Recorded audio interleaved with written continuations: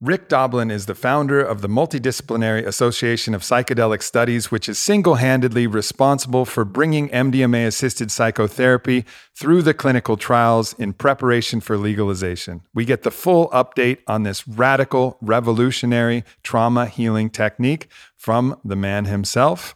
I can't wait to share this show and also the hope for humanity that this technology will bring to the world. This episode is brought to you by 8Sleep, 8sleep.com/amp, by JustWorks, justworks.com, by Onnit, onnit.com/Aubrey to save 10%, and by Black Swan Yoga TV, bsy.tv.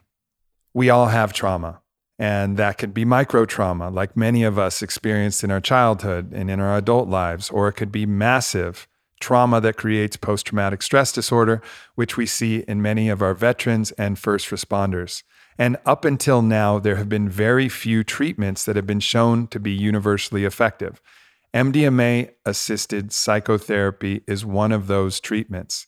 Now, Rick Doblin started this in the 80s and has brought it all the way through phase 2 clinical trials, and we're on the brink of bringing this healing for all of humanity. Now, it isn't effective for 100% of the people, but the people that it is effective for are getting cured, not just treated, but cured of this condition. And the ramifications and impact of that will be as far-reaching as anything that I have ever seen in my lifetime. Mark my words. So to get a full update and listen to everything from the man himself, this is the podcast, and it's going to leave you with a strong sense of hope for what is possible for us when we heal ourselves to heal the world. But before we get started, a word from our sponsors. First up is 8Sleep. Now, 8Sleep is taking a mattress and layering in some of the dopest technology that I've ever seen. Not only is it a mattress that adjusts temperature so it can get colder or hotter, but you can also hook it up to biometrics that help track your sleep stages and help you figure out what the temperatures are that you need, and then adjusts automatically. Like, this is some next level Jetsons type of shit. And the impact is remarkable. 8Sleep users are falling asleep up to 32% faster and reducing sleep interruptions by over 40% in the research done by 8Sleep. That's huge. Sleep is one of those universal levers. When you can up-level your sleep, you up-level every aspect of your life. Your energy, your recovery, your clarity, your focus, your mood, your relationships start getting better. And this might just be the tool that you need to just give you that boost. A 32% boost? I mean, come on, that's huge. So definitely check it out. If you're interested, go to 8sleep.com/amp, spell out the word 8, EIGHT, sleep.com/amp. And check out the Pod Pro and save $150 at checkout using the promo code AMP. Next up, we have JustWorks. Now, in the time that we're in now, and many of us who are listening to this are business owners and we have employees, so many of these employees are working remote. And while it might be easy at first to have them as contractors, eventually you have to bring them in as employees. And when you do, there's a lot of things that you should be offering your employees. And potentially you have the ability to hire a full HR staff and a full team to manage it. But for many of us, we're not at that stage of our business yet. So JustWorks is a solution to help cover all of these things that you don't need to focus on as you're running your business. You need to be in your zone of expertise and magic, and JustWorks can handle everything else. You got large group insurance plans, you got payroll, paid time off requests. It's all in one platform. It's got JustWorks experts, 24/7 support that can help you with all of this HR and administrative work that, like, I get it. You're not going to love doing this type of stuff. And so let somebody who's an expert in it just make that easy for you. It's going to help you serve your business in the best way and help your employees feel covered and feel held and feel supported by you as the leader of your business or your movement. So check it out by going to justworks.com. That's justworks.com. Next up, we have Onnit. This is the foundation where I've put all of the information, tools, techniques, everything that I could think of to help optimize the human body. That's where it lives, Onnit.com. So please check it out. We have so many different things, from Alpha Brain to optimize cognitive performance, to Shroom Tech Sport to optimize physical performance, to the Total Human, which is another level of what people think of when they think of a multivitamin, to all of the training methodologies and training tools, and even just the information that we have available at the Onnit Academy blog. So please check it out. Onnit.com/Aubrey gives you 10% off of all of these tools and all of these training programs. And it's truly the best that myself, all the top athletes, all the top doctors could come up with. These are things that people can use to just bring themselves to the very best version of themselves. So check out everything we have, Onnit.com/Aubrey for 10% off always. Once again, ONNIT.com/Aubrey. And lastly, we have Black Swan Yoga. Now, for anybody who's in Austin or in Dallas, Denver, Houston, or in San Antonio, you can check out the Black Swan Yoga Studios. It's the best yoga that I've ever been a part of. And that's why ultimately I acquired Black Swan Yoga, because when they burst onto the scene, they were doing things different. It was yoga that encompassed the full spectrum of both spirituality and physicality without any of the unnecessary dogma. Yoga is about union with yourself, about pushing through resistance, about getting your body in the optimal state to perform in life altogether. So whether you're a hard kettlebell pusher or whether you just want something that gets your body to sweat and move, yoga is a great solution. But for those of us who aren't in one of the cities where Black Swan is offering classes, we have Black Swan Yoga TV. And you can check out all of the different types of classes, the lengths of classes, and all of our superstar instructors that can really help you level up your yoga game right in your own home. I have never done Black Swan Yoga TV or taken a Black Swan Yoga class and not made a vow to myself to do more yoga at the end because I feel so good. Now, I haven't been the best at keeping that vow all the time, but this is something that every time I do it, I get a little bit closer to thinking, wow, this needs to be something that's a regular part of my life, a couple times a week, just dropping into yoga, whether that's 30 minutes or whether that's a full hour. So check out the Black Swan Yoga Studios in Denver, Austin, San Antonio, Dallas, and Houston. And of course, Black Swan Yoga TV, bsy.tv. And if you use the promo code Aubrey at checkout, you will get a month free. So a whole month of doing yoga, BSY TV, code word Aubrey, for free. And now an uninterrupted podcast with Rick Doblin.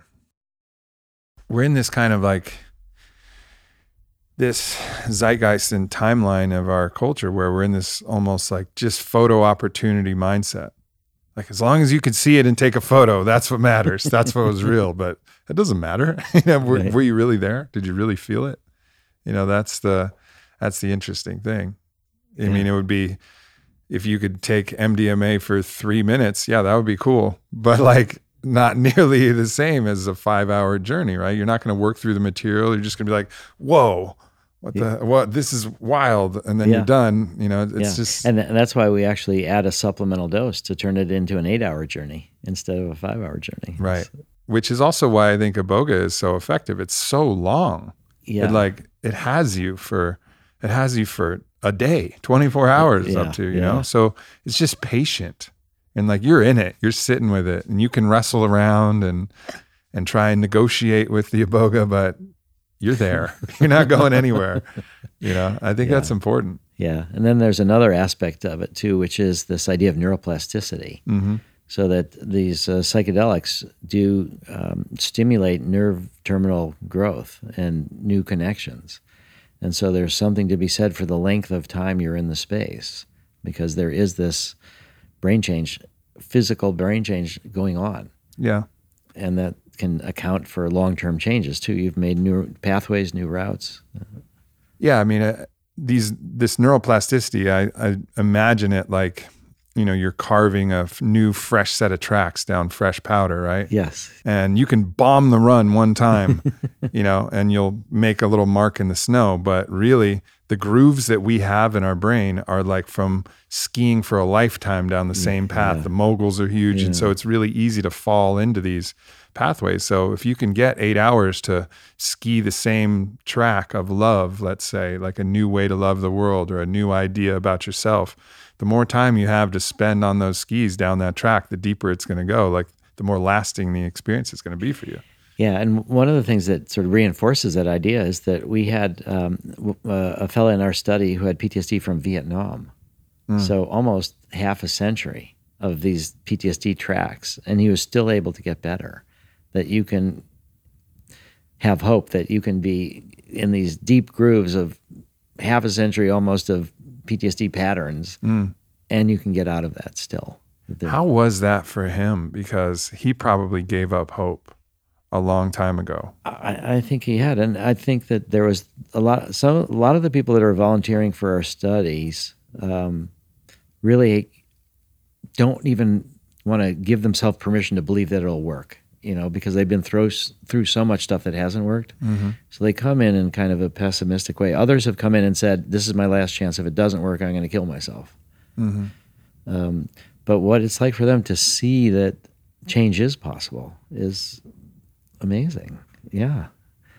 How stunning it must be for the facilitators to go through these experiences, because deeply at the call to be a psychologist or psychiatrist or counselor or anything like that is this call to service. Like you want to help people, and you really want to see that you're making a difference in people's lives. And now with this tool that's coming online, like it must be overwhelmingly powerful for the therapist. Yeah. Well, and one of the things that many of the therapists say, though, is that it's very, very hard for them to go back to their patients outside of the protocol and not have this tool of MDMA to help them do the therapy. Now they've got to struggle through people that get blocked, the fear is too great, they can't make progress. And so we're building a lot of dissatisfied therapists who are having trouble going back to their normal approaches, because we can only do this as part of a protocol. It's very limited. It's like you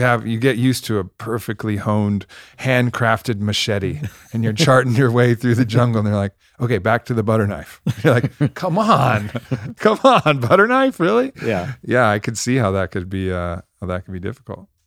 Yeah. But the good news is that, ultimately, and it's not for everybody and not all applications, but we are speeding to the reality in which this is going to be a viable tool, and for the right situation, for the right people to serve. So where are we at in this process? Like, what's the latest up to the minute update of where we are in this legalization quest that's been going on since the 80s, and here we are in 2021. Yeah. And damn, we're close now. Well, I was just reflecting when you talk about speeding, that is kind of, when you look at it now, there's rapid progress, but my sense of it is that we're crawling and we're finally to this place where it's speeding up a bit. But where we are at this exact moment is that in order to make a drug into a medicine, according to regulatory agencies, particularly the FDA, and we're also doing research right now in Israel, Canada, and the FDA. So our phase 3 studies for MDMA-assisted therapy for PTSD are in 3 different countries. We're starting work in Europe in 9 sites in 6 countries, including England. We've got projects in Australia, Brazil. We're trying to build projects in South Africa, Somaliland, Rwanda, Bosnia, Armenia. One day we hope to be working inside refugee camps. But where we are now is that on the May 10th, we published our results from our first phase 3 study.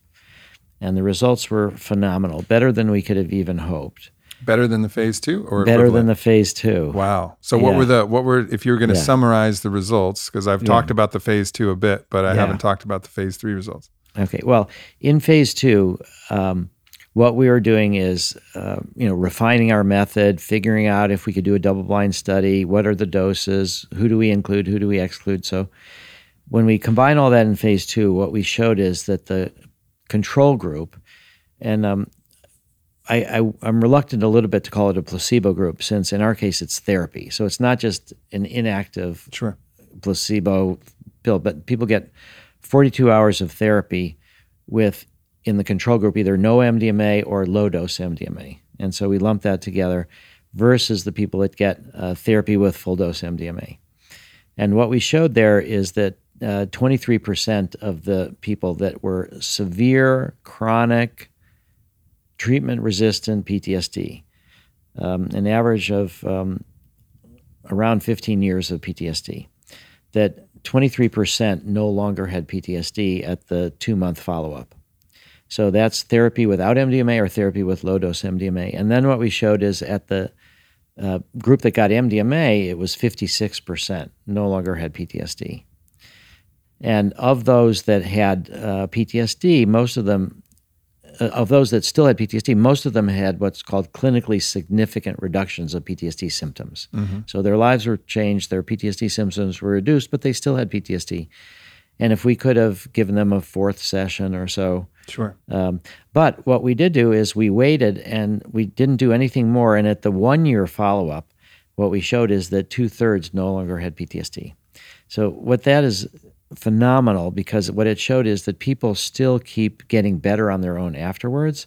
And that 12-month follow-up is going to be the key to insurance companies, because the 2-month follow-up is the key to whether FDA will approve it or not. We have to show statistically significant differences between the two groups, and then FDA will approve it. But since it's labor intensive, the question is, will insurance companies cover it? So to show that it's durable and people keep getting better is phenomenal. That gives us hope that this will be both introduced and adopted, and we can really scale it. Mm-hmm. Now, so in phase 3, the last thing, what we learned in phase 2 is that the low doses of MDMA that we thought would be able to produce a double blind, that would be the way we would do double blind studies. We would have therapy with low dose MDMA, therapy with full dose MDMA, and the challenge would be to find the dose of MDMA that was high enough to cause some confusion, but not so high that it had so much therapeutic potential that you could never tell a difference between the two groups. Sure. And that was what my dissertation at the Kennedy School of Government at Harvard was. And when you say confusion, you mean confusion for the administrator of the medicine, so it still remains blind. Well, confusion for there's what's called triple blind. So we normally think of double blind, but triple blind means confusion for the patient, confusion for the researchers, therapists, and confusion for the people that do the outcome measures. Right. So we're able to get the outcome measures done in a blinded way, because they do it all by telemedicine. We tell the patient, don't say whether you think you got MDMA. It's just an hour-long interview about their symptoms. So what we showed, unfortunately, in a way for me, is that my dissertation was wrong, and that I did not find the solution to the double-blind problem, and that while the low doses, 25 milligrams, 30 milligrams, 40 milligrams, they did confuse some people as to whether they got low dose or full dose, and they confused the therapist sometimes. Maybe 20% of the time there was confusion, but that's meaning they guessed wrong. Mm-hmm. But what we showed, which we did not expect, is that the low doses actually made people uncomfortable, and that it compromised the therapy. Mm-hmm. So that the people that had the therapy without any MDMA did a little bit better than the people that got the therapy with low-dose MDMA. And so the best way to describe it is in an airplane, you're taking off and there's turbulence at the beginning, and then you can get over the clouds. Sure. And then it's smooth sailing. But MDMA is, particularly for people who are heavily traumatized, who are struggling, have not been able to get over their trauma, and the memories are overwhelming, for them to have these 8-hour sessions, 3 8-hour sessions, 1 month apart, and 12 90-minute non-drug psychotherapy sessions, to them to be in an 8-hour session to confront their trauma when they haven't been able to do it before. And the MDMA gives them a little bit of focus, but it's not enough to reduce the fear, to quiet Sure. the amygdala. So what we discovered there was that the low dose did not really work. It had an anti-therapeutic effect in a way, mm-hmm. but again, people still got better. So for phase 3, what we went to the FDA and also to the European Medicines Agency, and we said there is no solution to the double-blind problem.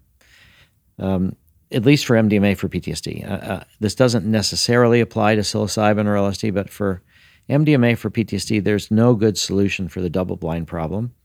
And so we said to the FDA that we can give you a certain amount of confusion, a certain amount of blinding, but you're going to make it easier. If we do that, it'll be easier to see a difference between the two groups because the therapy will be compromised a little bit. Mm-hmm. And the real question is, if you can do this healing work with therapy without a drug, why bother add the drug? Right. So what we really want to do is compare therapy at its best, which is without MDMA, with therapy with MDMA. And so the FDA agreed to that. And it is a big issue. And they brought this fellow named Bob Temple, who's like the old wise man at the FDA. Mm-hmm. He's been at the FDA since 1972. And actually 1972 is when I decided to focus my life on psychedelics when I was 18. So he was already at the FDA. And he's the Office of Science Policy. He's the expert in scientific methodology. And so they brought him into the final meeting that we had in what's called the Special Protocol Assessment process, where we negotiate the design of the phase 3 study. And he came and he said there is a lot of sense in what they're saying to do MDMA with therapy versus inactive placebo with therapy. Mm-hmm. And so that's the design for phase 3. And we had to do 2 100-person phase 3 studies. And because of COVID, we had trouble, once we hit COVID and the lockdown, enrolling more people. We couldn't do that. So we came to agreement with FDA that we would end the first phase 3 study at 90 patients. And so what we found was that the people that got placebo with therapy, 32% no longer had PTSD. So it's a little bit better than the 23%. Sure. And you can see how the argument that we made to the FDA that now, because the placebo group is doing better, it is harder to find a difference now because they're doing better, but that's the real test, and that's what we wanted to do.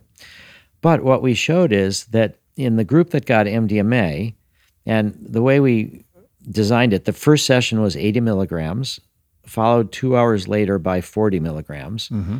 which extends it to about an 8-hour session. Mm-hmm. The second session is a negotiation. It could be the 80 followed by 40, or it could be up to 120 milligrams followed by 60. And about 95% go up to the 120 followed by 60. And then the third session is also a negotiation, but again, it's almost always the fuller dose. Mm-hmm. But we start with a little bit lower dose. It gets people adjusted. They make a lot of progress still. All right, so what we showed is in the group that got therapy with MDMA, 67% no longer had PTSD. After the 2-month mark? After the 2-month one. Wow. So we were only at 56% before in phase 2, and now we're at 67% in phase 3. And we don't have the 12-month data yet because it's recent. Sure, but you could make the logical conclusion that it's just going to increase from there. Yeah, that's what we think, and that's what we hope. And now the other things to say about this, though, and this is where we get into a little bit of stigma of psychedelics and how the FDA regulates things. But statistical significance is the key.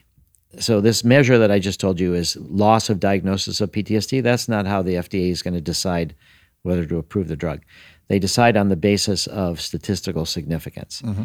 And what that means is that there's a 1 in 20 chance that whatever the finding that you have is due to some random factor rather than to your intervention. And that's called 0.05. So basically nickel out of a dollar, 0.05.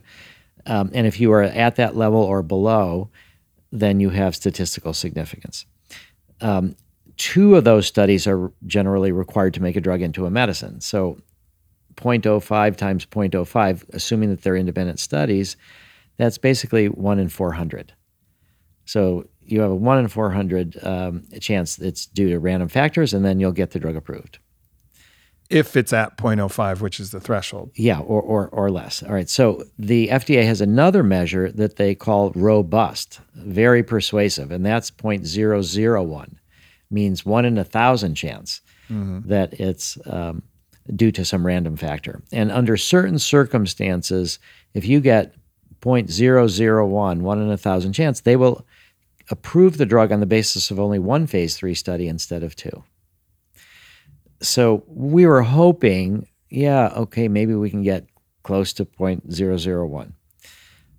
What it turned out we got was 0.0001. Woo-wee, 1 in 10,000. 1 in 10,000. It was utterly shocking. And so that also means that there's not a lot of variability. Yep. So that's a factor in statistics. So what it means is most everybody that got the therapy plus MDMA did well, and that there wasn't a whole big range of variability. So the other part that you look at, and this is again more for insurance companies, is it worth it, is called effect size.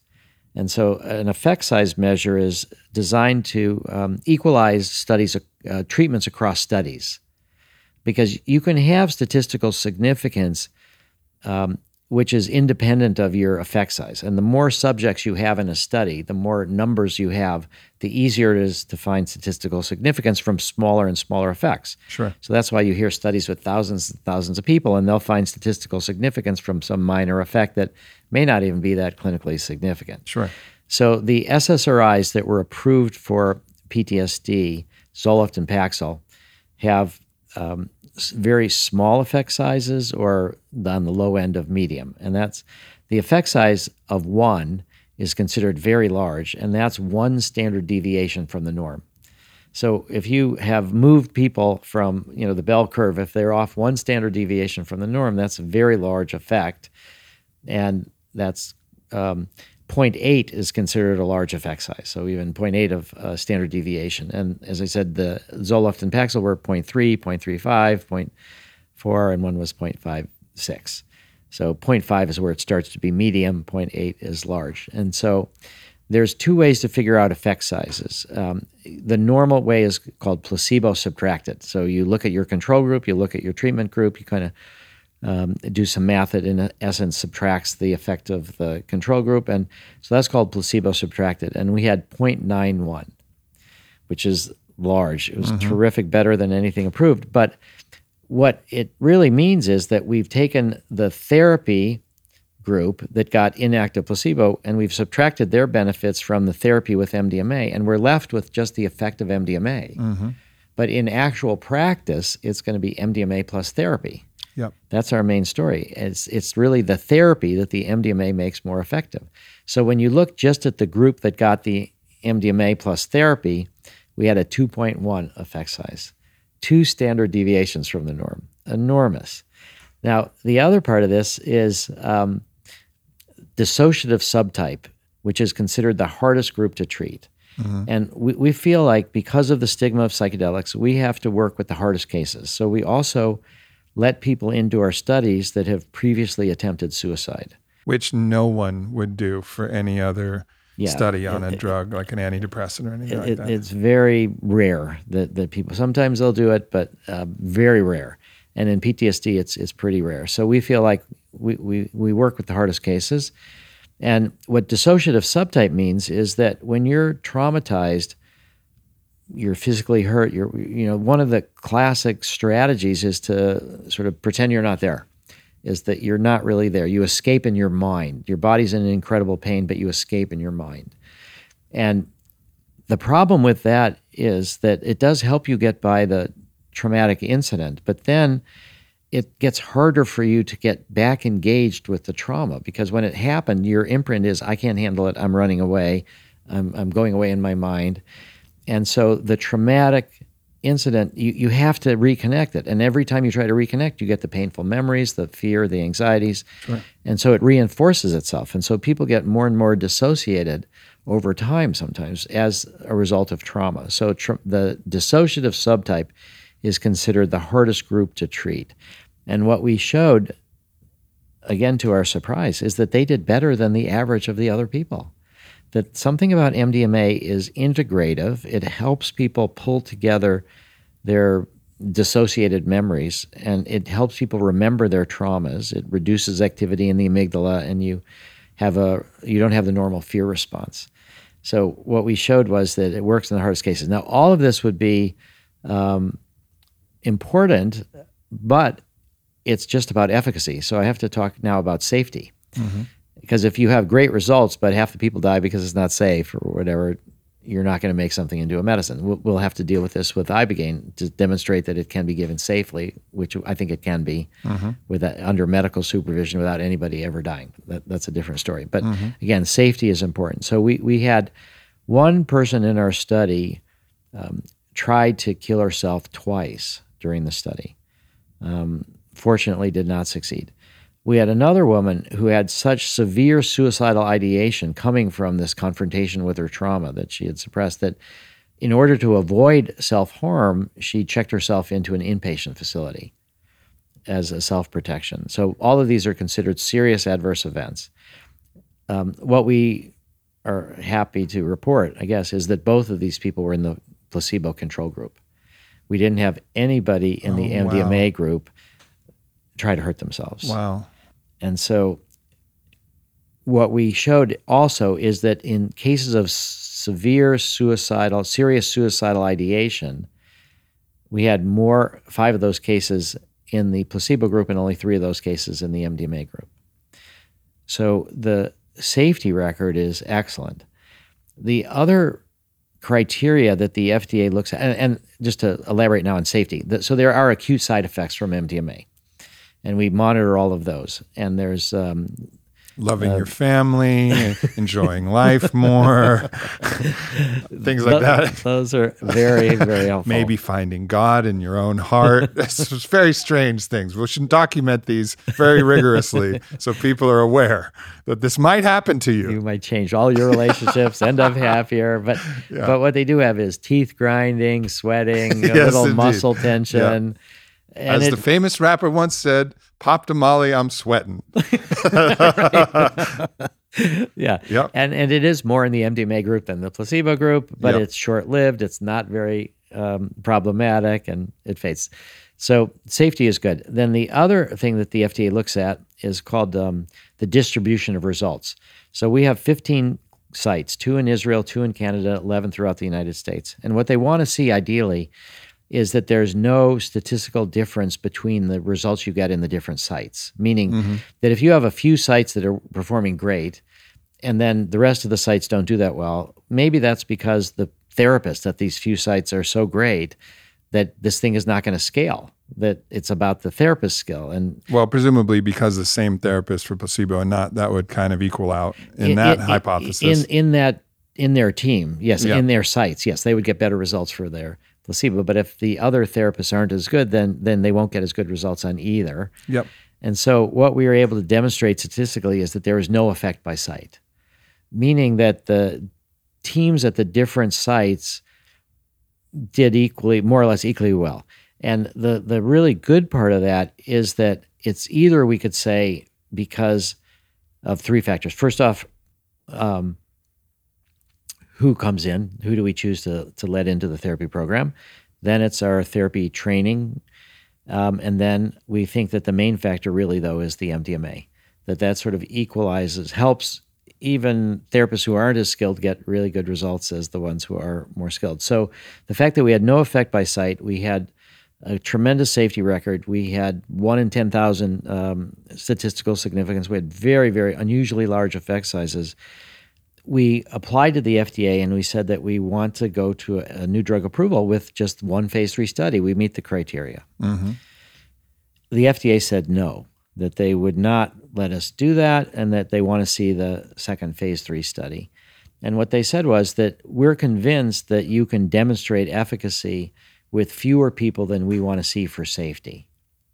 And so it's contrasted by what we just saw about the Alzheimer's drug that the FDA approved with great criticism on the basis of studies that were mostly failed, but one marginally effective study. And they approved this drug.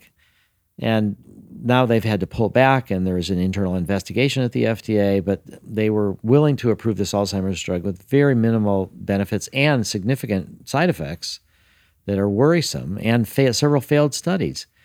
So in our case, I think it's, again, the stigma of psychedelics. Sure. And the FDA wants to see. So where we're at now is that we've enrolled about 35 people of the 100 in the second phase 3 study. And we anticipate that what's called the interim analysis, so just to not get too detailed or scientific, but what it means is that the FDA is basically set up to help you succeed. Now, it may not seem that way, but they want you to succeed. And so you, at the very beginning, you look at what you think your effect size is, and you design in the statistical power calculations how many people you're going to need to see a difference to have a certain percentage of likelihood of success. So what we've done is we've set the bar high, that we want to make sure we have a 90% chance of success, and we set the effect size at 0.56. So we assumed a lower effect size. So at a 0.56 effect size, to be 90% sure of succeeding and getting statistical significance, we come up with 100 subjects in each study. And what the FDA permits you to do is, when the study is, you can debate where this goes, but for us, it's when the study is 60% done. When we have 60% of the subjects have reached their 2-month follow-up, and the rest have been enrolled. So when we have all 100 enrolled, 60%, we have their final data point at the 2-month. Then you have an independent committee that looks at the results, and they'll tell me, the sponsor, a number. All they tell me is a number, and the number is either 0, meaning you don't need to add anybody to get statistical significance, or you need to add X number of people, or there's no number of people you can add, it fails for futility.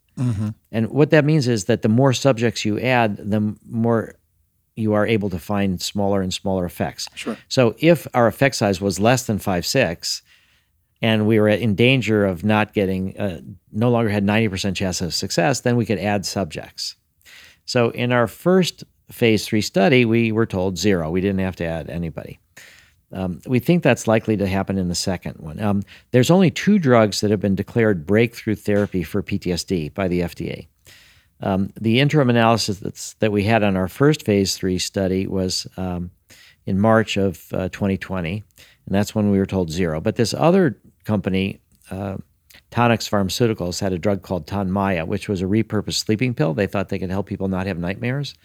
They were breakthrough therapy for PTSD on the basis of early preliminary data. They did their interim analysis, and they were told, give up the study, it fails for futility. You're never going to find a difference, it didn't work. So they'd spent well over $100 million on this study, and it completely failed. So the next big point for us is going to be the end of March, early April 2020, and that's when we get the interim analysis. 2022. Yeah, that's when we get the interim analysis for this study. And we think that we will complete the study in October of 2022. It'll take us a month or 2 to analyze the data, and then we submit that to the FDA. And then it'll take them around 6 months or so to analyze the data, so that we and you were given breakthrough status, right? We were given breakthrough, yeah. And that's going to mean that everything is expedited on the processing side. Isn't that one of the benefits of getting breakthrough status? Yes, one of the benefits of that is that normally there's like an 8-month or longer review time. We'll have a 6-month review time, but the other benefit is more meetings with the FDA. So one of the things that we're meeting with them right now is about the REMS, and that means risk evaluation and mitigation strategies. So the FDA has these policy tools that they can customize the requirements post-approval for the specific risks of the drug. And this was developed initially for thalidomide, which is the drug that people may remember as being given to women for morning sickness and causing terrible birth defects, where people would be born without limbs. And this was approved in Europe for morning sickness. And there was in the early 60s, the FDA, this woman, Frances Kelsey, blocked thalidomide from coming into the U.S. She was concerned by the safety signals. And in the end, she was the only person at the FDA ever to win a Presidential Medal of Honor because of her blocking thalidomide and saving thousands and thousands of women and fathers from having these deformed babies. Years later, we discovered that the blood-constricting effects of thalidomide are helpful in treating certain tumors and leprosy. So thalidomide, the epitome of a bad, dangerous drug, is now an FDA-approved drug. So it proves that there's no good drug or bad drug. There's no such thing as a good drug or a bad drug. It's how you use it. And so the FDA developed a set of procedures for thalidomide, which is that the pharmacist has to be educated, The patients have to get this educated. They want to make sure no pregnant woman ever gets this drug. And there's a patient registry. So everybody that ever gets thalidomide is tracked to make sure there's no inadvertent birth defects, however. So that was how these REMS began. And now there's negotiations. What we're saying to the FDA and also to the DEA, because they're concerned because it's a scheduled drug about diversion, what we're saying that the real thing going on here is therapy, that the drug makes the therapy more effective. So therefore, the treatment is MDMA-assisted therapy. And once it's approved as a medicine, we want the only people that can treat patients to be therapists that have been through our training program to learn how to do the therapy. Mm-hmm. They don't have to actually do the therapy as they were taught post-approval. They can innovate. We're not trying to control what they do later. The FDA doesn't control the practice of medicine, so that once the drug is approved, therapists, physicians, they can prescribe what's called off-label, meaning it's not exactly what it was approved for. But we want the therapists to be trained. We also want a special training for the prescribers. So we're going to have like a 2 to 4 hour training for the prescribers or doctors, mostly just about the physical effects. And the training of the therapists is going to be about 100 hours of mostly thinking about our method, learning about that, watching videotapes of therapy sessions, doing role plays, and all this supervised by our training team. So we have one training program right now that's when we've gone virtual. We got 310 people in it. We're going to start another one in September. So for anybody that's listening, that's a therapist that might be interested in. How many spots you got? Because I think there's going to be a lot of people who are listening to this that are going to be interested. Yeah, well, we're going to try to do 500. We've got about 300 or so already chosen. It's going to start in September. Ryan, we got to get this podcast out sooner. Otherwise, our people are not going to get any spots in the therapy sessions. Yeah, and we will keep doing this. Okay. I mean, so there'll be trainings on and on. So what we're saying to the FDA, though, is that the REMS should include this. It should also include something else, which is that the only administration is under direct supervision of the therapists, meaning it's never going to be a take-home drug. We're not going to. So even if the therapists are trained, they're not going to be able to say, here, take this home. We have gone to sort of telemedicine, you could say, for a lot of the preparation and integration sessions. Mm-hmm. But for the actual dosing with MDMA, we think that should be in person. No doubt. And we believe in a 2-person therapy team. Again, we're trying to maximize therapeutic outcomes. There's going to be pressure over time, particularly from the insurance companies, to go to a 1-therapist model. But we feel there's a couple reasons why the 2-therapist model is better. And the way we want to handle the economics of it is that the first person is licensed to do therapy and the second person is more like an apprentice. Mm-hmm. And that they're getting their hours to do therapy, to be a therapist, or they don't necessarily ever want to be a therapist. Maybe they could just be a massage therapist. You could combine MDMA with massage or different ways to do things. So, but it will initially probably, these REMS will require 2 therapists in the room. We don't know. That's a negotiation. And what we're also saying is that there's certain safety concerns, particularly blood pressure, that MDMA can increase your blood pressure a little bit. We want people's heart checked out. So there'll be a certain number of things that are required to be checked out by the prescriber. And then whether or not there'll be a patient registry is unclear yet, but there is a patient registry for GHB, which is a medicine for narcolepsy. There's a patient registry for ketamine, which is now for depression. We're arguing against it because it's more expensive. There's really no need for it, but we think there's a good chance we'll be required to have a patient registry. The other part of it is that there's going to be specialty pharmacies where the drug is not something that the patient picks up at the pharmacy. The drug is sent to the prescriber, and the patient only gets the drug when they're in the psychedelic clinic and handed a bowl or a goblet or whatever. So we don't put the pill in the person's hand because from the very beginning, our method is about people healing themselves. We want to empower people to heal themselves. So we want them to do that initial reaching out to get the pill so that they are choosing to do it. It's their choice that we present it to them. We present this option. We'll have spent all these now 35 years, and it'll be more, and all these we've raised $115 million in donations so far to get this point. But we've done a lot to present this option to people, but we want them to choose it, and that's a big part of the healing. So this is what I think is going to be the REMS. And so what we think now is by the second half of 1993, we've got a good chance of having approval. In 2023.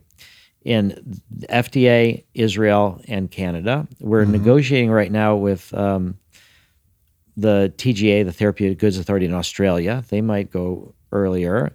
One of the benefits for us of Brexit is that the English equivalent of the FDA, called the MHRA, they want to demonstrate that they got something out of Brexit. And what they want to demonstrate is that they can go faster than Europe. And England did go faster on the vaccines. And so now they're trying to make it that on heart drugs, cancer drugs, and mental health, they may be having this ability to go even faster. So we think we might get approval in England before the rest of Europe. But Europe, we're thinking, is going to be the end of 2024 right now. And in Australia, it may be that they'll approve compassionate use, which there's different ways you can do that, where it's either on a named patient basis or they just say, here's the protocol, anybody can volunteer as soon as they meet these criteria. So where we're at is poised for a likely approval. I'd say the biggest concern that we have that would maybe knock us off track is several people in the MDMA group committing suicide, because that would increase the risk of profile of this going forward. We don't think that's going to happen. As I said, nobody's ever, in phase 2, nobody in the MDMA group tried to hurt themselves. In phase 3, nobody tried to hurt themselves. But I'd say that's our biggest vulnerability. And so we're very careful about how we track people after the MDMA when they might have now suppressed this trauma for a long time. The MDMA brings it to the surface. We're helping them deal with it. But we call them every other day for a week to check in with them. Every meeting that we have, they have to fill out this form called the Columbia Suicide Severity Rating Scale. So it's like 5 or 10 minutes, but it's just where are they at with their suicidal ideation, things like that. So we're tracking their emotional status very frequently, particularly related to suicidality. So I think that that's the main concern that we have. We don't think that anybody's going to have heart attack or anything like that. I mean, that's always possible. But the other big thing that the FDA and the DEA are concerned about, which has not been a problem, is this idea that we've given people MDMA, a party drug, ecstasy. And now after the therapy, they're going to want to go get addicted to it and use it all the time.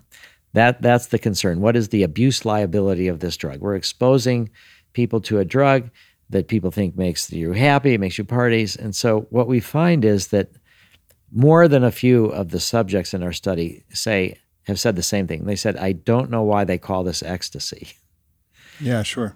It's work. It's work. They're dealing with their trauma. It's hard work, and they have to go through a lot of pain and suffering. Sure. But it's like grief. You're crying, but it's crying in a way that's healing and cleansing. Yeah, catharsis. They're finally letting it out. Catharsis is the great word for it. So we don't see people reporting going after ecstasy or MDMA on their own afterwards. Now, it only stays in the blood a few days, so there's really no way for us to verify this by blood tests or anything. It's not like cannabis that stays in your blood for a month or so.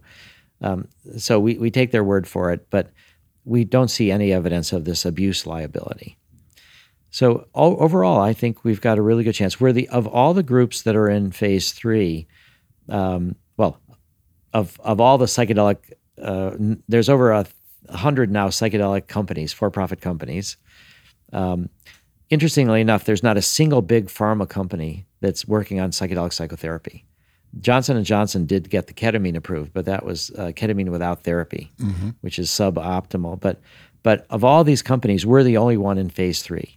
And there's several, one like Atai that just went public, $2.8 billion market cap, MindMed like 1.8 market cap, Compass 1.8 billion market cap. So what you can say that we've done is, in 35 years of work with 115 million so far of donations, we've created well in excess of $1 billion of public value. So we have no investors. So what we have is two companies. One is the nonprofit MAPS, and that's what I started in 1986. And that's when I was assuming that because it's a generic, that it would be generic as soon as it was made into a medicine. That it was invented by Merck in 1912. They never tested it in humans. It's in the public domain. I saw in the late 80s that, in 1986, when I started MAPS, another group called, with Howard Lotsoff and others, they just started a company called NDA International, and that was for Ibogaine. And that was to make Ibogaine into a medicine, and they did that in a for-profit way. And what happened is they worked with Deborah Mash. They ran out of money. She completed a study. She discovered a long-lasting metabolite, and she thought that it was her right to patent that. And then they said, "Oh, we helped you get this started." So anyway, they went into long lawsuits, and this whole field of Ibogaine development was really tanked for decades by all these litigation. But I saw that happen, so I went to the lawyer, the patent lawyer for the Ibogaine people who got the use patent on Ibogaine for opiate addiction and other addictions. And I said, I want you guys to help me develop an anti-patent strategy so nobody could get use patents on MDMA for PTSD or anything. I didn't want to patent it. We didn't invent the idea. MDMA was used for PTSD in the late 70s and early 80s. So it just feels wrong. You know, we didn't invent the idea. We didn't invent our therapeutic approach. It came from the early work with LSD, with Stan Grof, with Leo Zeff, the secret chief, the leader of the underground psychedelic therapy movement. So I wanted to make sure nobody could patent the uses of it. So I just thought it would become generic, and that would be fine because people would get it. But what I realized later on, years later, I'm amazed I didn't know this earlier. My dissertation at Harvard was at the Kennedy School of Government, was about the regulation of Schedule I drugs by the FDA. I took a class at Harvard Law School by the leading food and drug lawyer. And through all of this, I missed something very obscure, which was that in 1984, Ronald Reagan had signed a law to provide incentives for developing drugs that are off patent. And those incentives are called data exclusivity. And so what that means is that it's not a patent, but no one can use our data immediately to market a generic for 5 years. And in Europe, it's 10 years. And if you do studies in pediatric populations, meaning initially 12 to 17-year-olds, which the FDA is requiring us to do, if we succeed with making MDMA into a medicine for adults, 18 or older, we have to do kids, 12 to 17-year-olds who are traumatized. And the incentive there is, first off, well, for us, the incentive is the closer you can treat people to the trauma, the better it is, the more value it is for their lives, their families. But you get an extra 6 months data exclusivity for these pediatric population studies. And it doesn't even have to succeed in kids. You just have to try in kids. And if the study fails, you still get this 6 months data extension. But chances are, I think it'll work. And then that's 5.5 years of data exclusivity. And the additional benefit you get is it blocks a generic competitor from submitting their application to the FDA until the 5.5 years is over. So they can't have refined their process and submitted to FDA years before in anticipation, and then 5.5 years is over, and then that day they can market the generic. So it takes FDA at least 6 months or so on average to review a new generic drug. So chances are we're going to have 6 years of data exclusivity. In Europe, I said it's 10. What the beauty of it from our public benefit perspective is that we're not blocking anybody from doing anything. If they want to get their own data for MDMA for PTSD, they can. And what they're probably more likely to do, and we already know this, is that they're going to try to develop new MDMA-like drugs that they could get patents on. Yeah, different analogs, go the Sasha Shulgin route and try and figure it out. Exactly, and then they'll patent something. So what we've got with this data exclusivity period is a new story to tell to donors. So MDMA is good for PTSD, but MDMA is good for people who have life-threatening illnesses that are scared of dying. MDMA is great for social anxiety. We're doing studies now with eating disorders. There's been research in England by Ben Sessa and his team in MDMA for alcohol use disorder. So for all of these, which the primary studies that you're doing through phase 3 is for treatment-resistant PTSD? Well, not for treatment-resistant. So for Just PTSD, PTSD. severe PTSD. The FDA told us that almost everybody is treatment resistant in our study, but and they've had PTSD an average of over 14 years. 1/3 had PTSD over 20 years. But they said if we make the study specifically requiring treatment resistance, they would only approve it for treatment resistant. Makes sense. Okay, so it's approved for PTSD. Yeah. All people who prescribe it, even off-label for these other, because it's still going to be off-label because you haven't gone through the full approval process, but they'll still go through your training to be able to prescribe it. But once you go through the training, then there's data that's available to show that it treats all of these other different conditions. Well, there not really. So there's early preliminary phase 2 indications, data. Right. Early promising data. And so for a long time, the FDA wanted and succeeded in preventing pharmaceutical companies from sharing with their prescribers data from small phase 2 studies. You were prohibited from doing that because they thought that would be a way for pharmaceutical companies to increase sales but not do the full research to see if it's really necessary. But then the pharmaceutical industries and their lawyers sued under First Amendment rights, that they have the right to share information that's in the public domain, and the FDA lost. So where this line is that we can do these small phase 2 studies. We can say it looks useful in all these different areas, but we cannot knowingly sell or promote off-label uses. We can share information. Just open source the data from all this research that you're doing. Yeah. And then the question that the prescribers will have is, can they get insurance coverage for something that we've not proved? Will insurance companies pay for it? And medical malpractice. If something goes wrong and they're using it for something that's not been approved as the label. Which is the case for all off-label use. Yeah. You could get called to the medical board and you could lose, whatever. But the defense actually for malpractice came about, ironically, because of chemotherapy.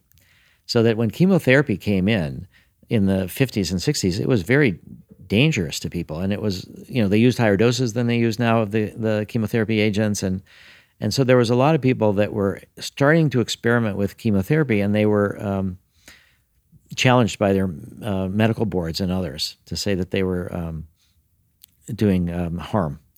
And so the legal definition now is to protect yourself against medical malpractice is you need a, quote, significant minority of your peers.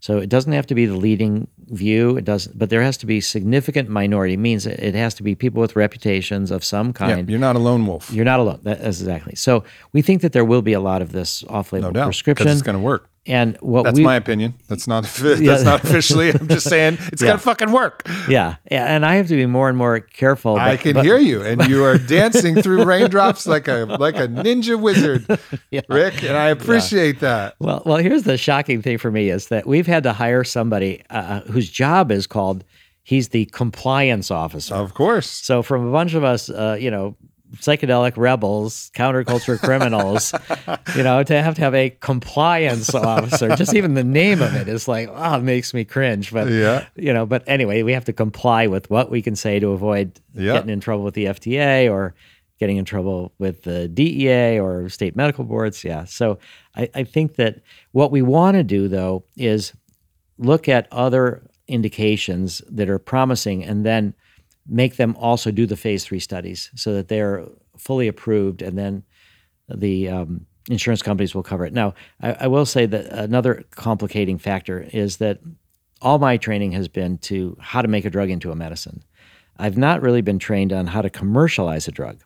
Mm-hmm. And so if you get it approved and people don't use it, what have you really done? So we have hired... I don't think that's going to be a great problem, but that's also my opinion. I feel like the word of mouth on this one's going to be pretty good. I think because people respond to stories, and when we have so many stories of people being healed, yeah. So I think the chances are that it will be adopted. But what we are wanting to do to chart a path, we're working with this group called the Psychedelic Science Funders Collaborative. And there are a lot of people from tech and from other groups, other funders. And so this group is sort of helping them figure out with their philanthropic dollars where to put them in psychedelics. And so what we're what they've done with us is we've hired the Boston Consulting Group to chart out the path to commercialization. And it turns out that David Bronner, who's on our board of directors, he went to Harvard. His close friend, Dan Grossman, is a senior partner at BCG right now. And Dan is actually the one that gave David Bronner his first hit of LSD. So we went to Dan Grossman, and David did, and he was very thrilled to work on a psychedelic project. He specializes in pharma. He got some of their great team, and he said that it was a $2 million value that they're going to give us for $750,000. So we have this very interesting BCG report on the track to commercialization.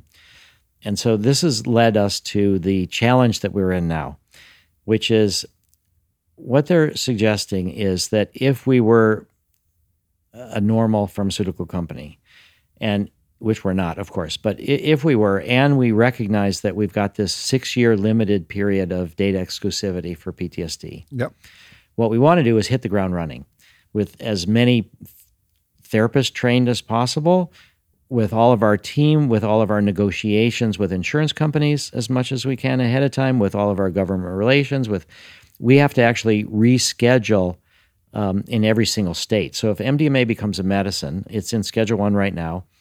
The DEA, because they're not so thrilled always by making drugs that are scheduled into medicines, they've been slow in this process in the past. So Congress passed a law a bunch of years ago. DEA must reschedule within 90 days.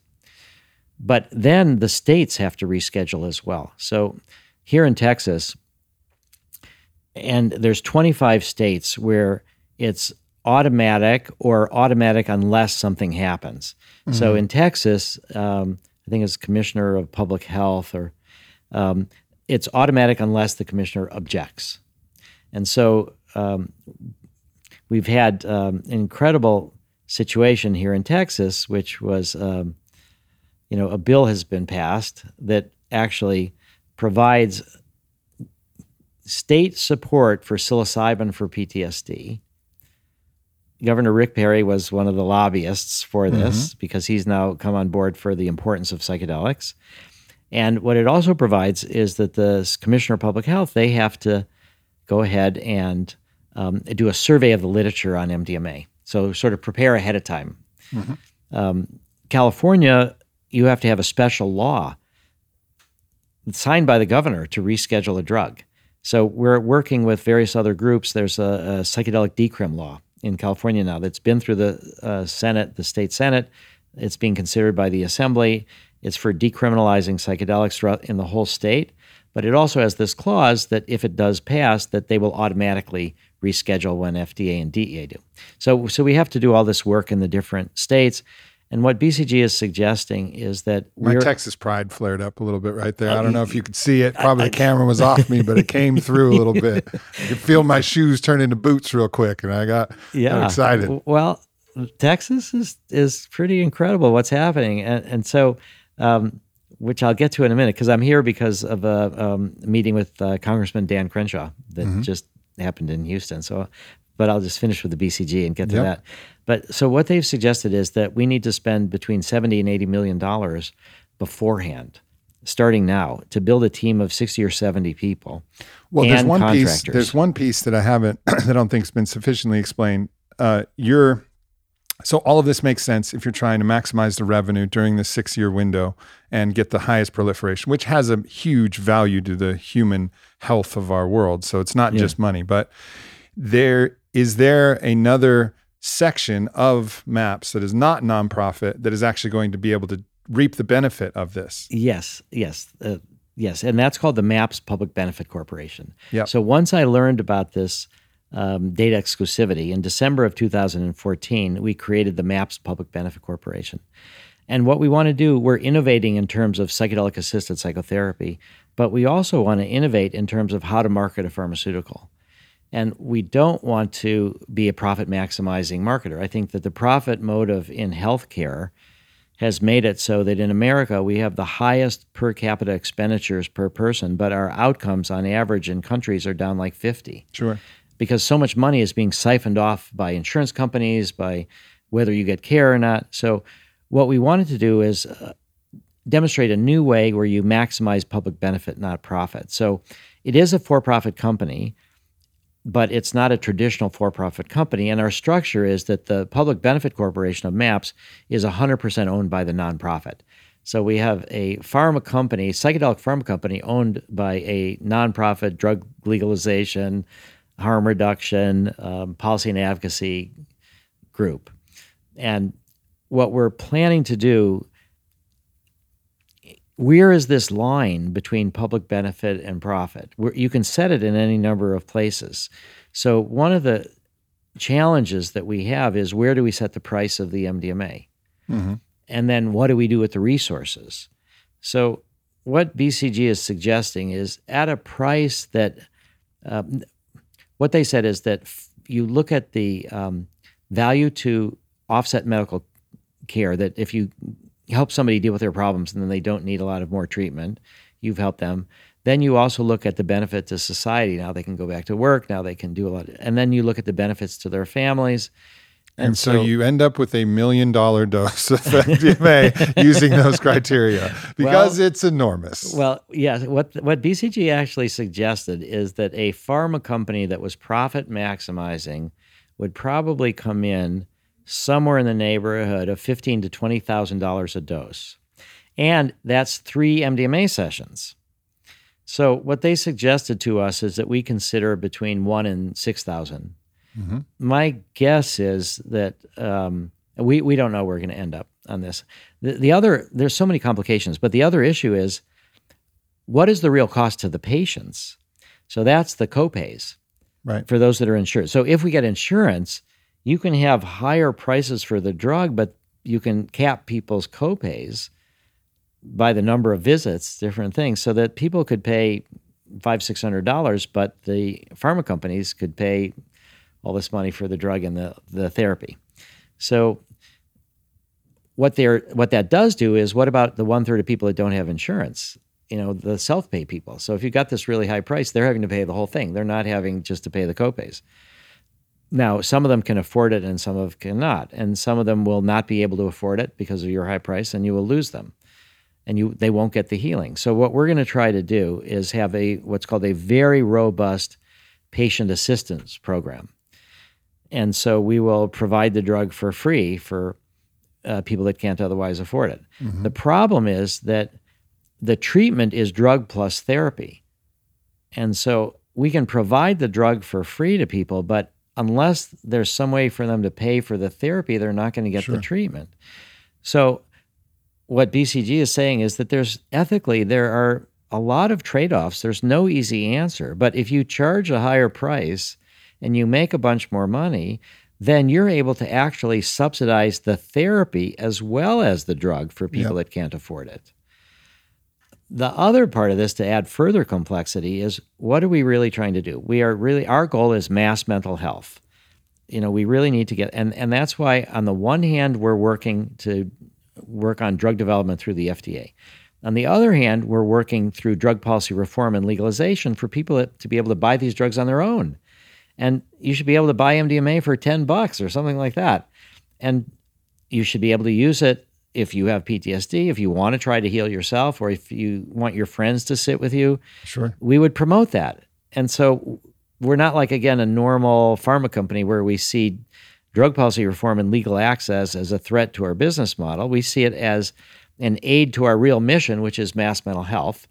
And we also see it as, this is my difference than I think a lot of the for-profit companies, is that I tend to think that if it's legal and it's easy for people to get, and we've trained them in harm reduction, and we've made our treatment approach, all of that there's going to be even more people that want to go for treatment by trained professionals in psychedelic clinics covered by insurance. So I think legalization is actually good for our business model. Mm-hmm. Most other companies, they either don't want to get into the controversy, or they think it's bad for their business model. But in any case, that's a big part of what we're doing. But the other part is, what does mass mental health really mean? For me, it means global. And what you're talking about, seeing the Earth from space or things like that, to get this global perspective, that's really, in a way, what got me into psychedelics in the first place, is the political implications of a unitive mystical experience. That if you're part of everything, how can you kill somebody because they're a different religion? Or how can you be racist? Or how can you destroy the environment because it's not really you're throwing it out? So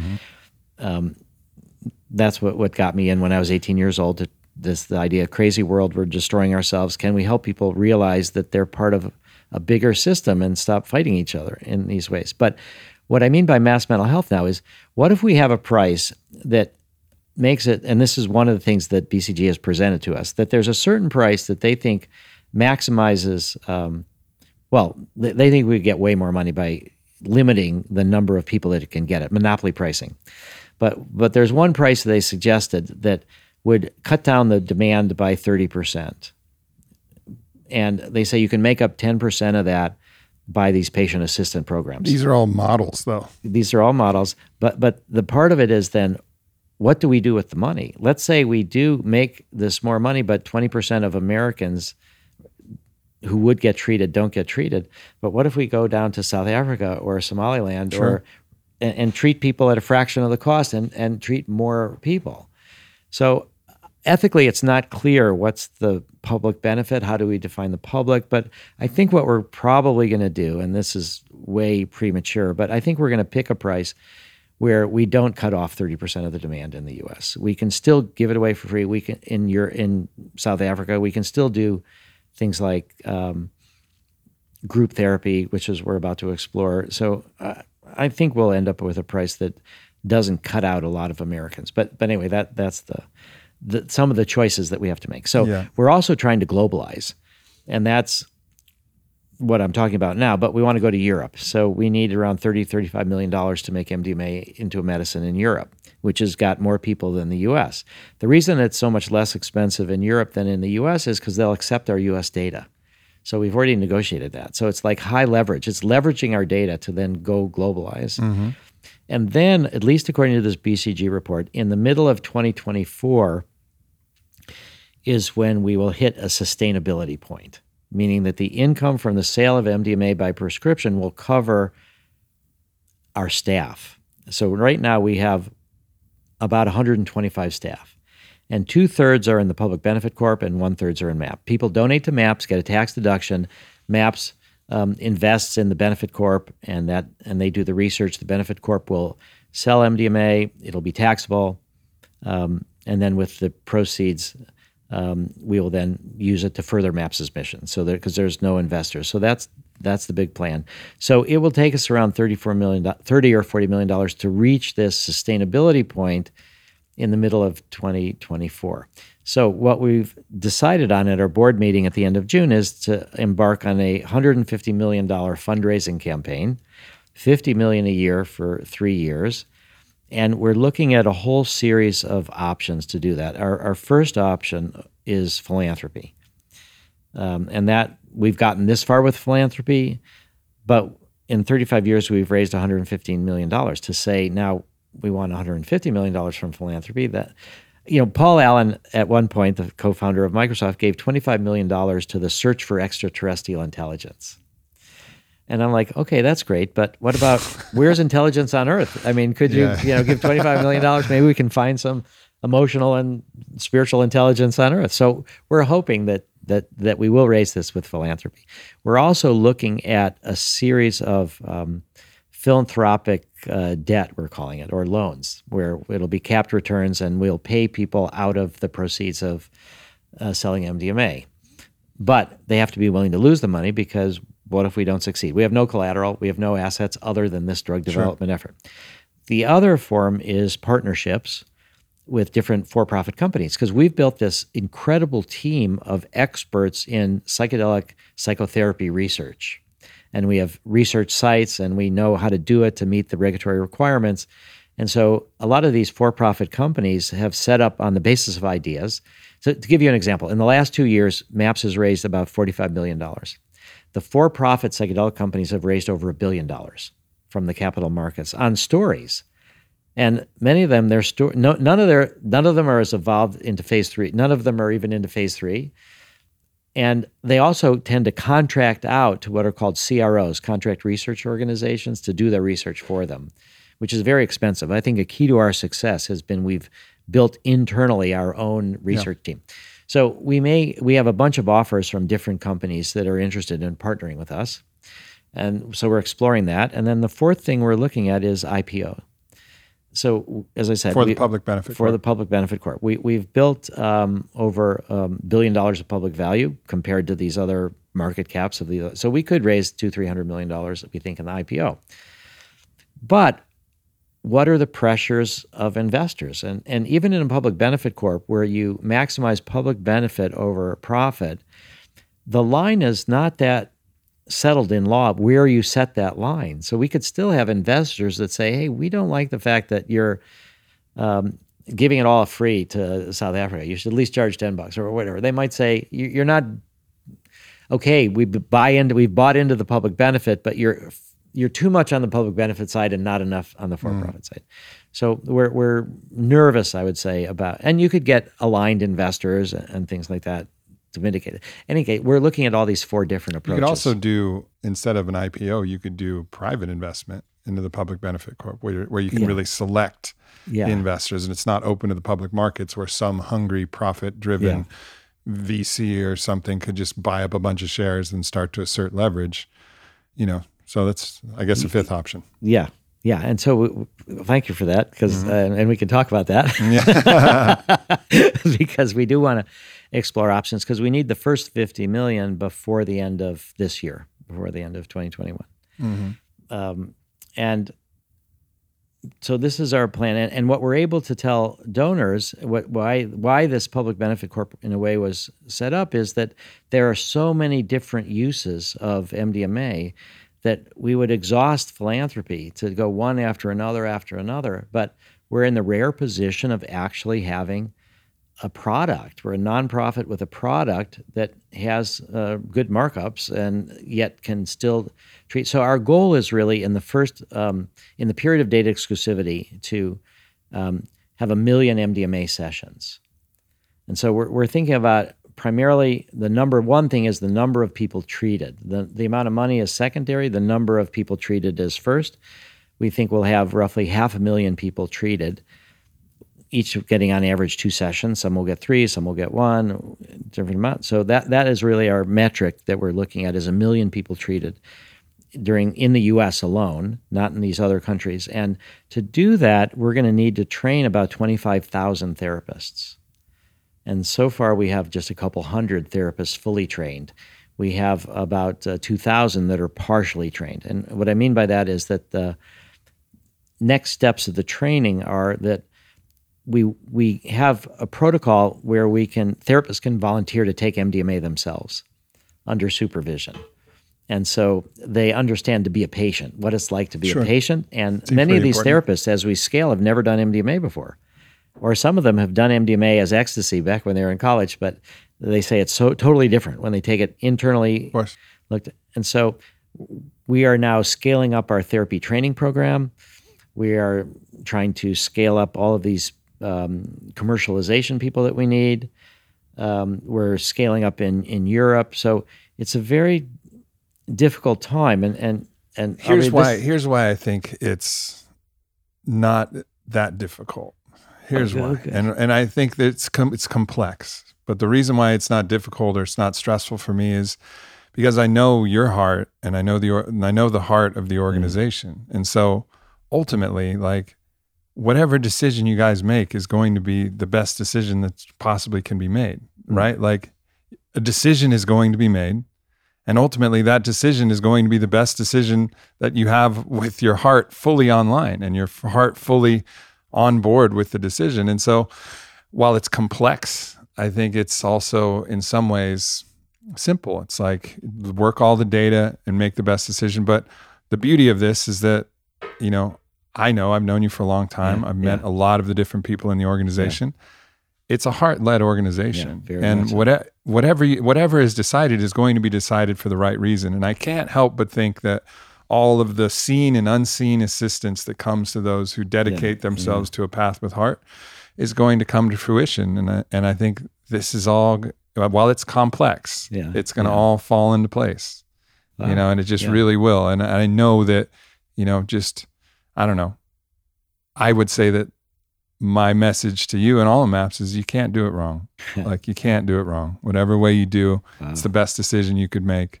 And in many ways, like the divine intelligence behind that decision will reveal itself when it's revealed, you know?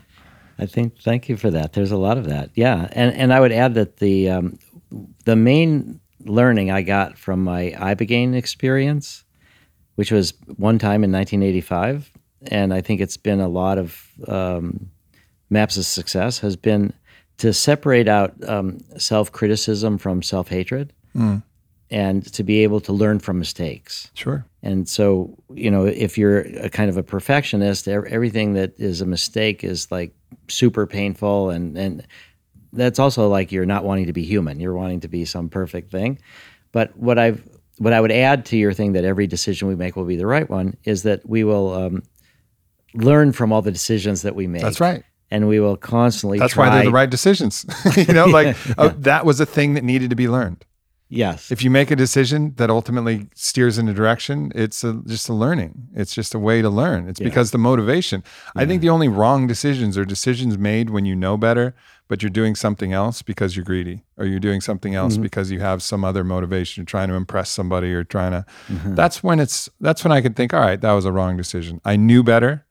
But I did the other thing intentionally. And that's usually pretty rare. Most of the time, we're really doing our best. Yeah. And there's no doubt that you guys are going to do your best. I'm sure you'll learn. I'm sure, maybe prices will adjust and things you'll figure stuff out along the way. But I just have this immense faith. The longer I've gone in my own path, I have this immense faith in the intelligence and the assistance of humanity and the world. Like, I think the world really wants this. It really, really wants this. This is healing the heart. Like, if you think of the heart of the planet, we are the planet.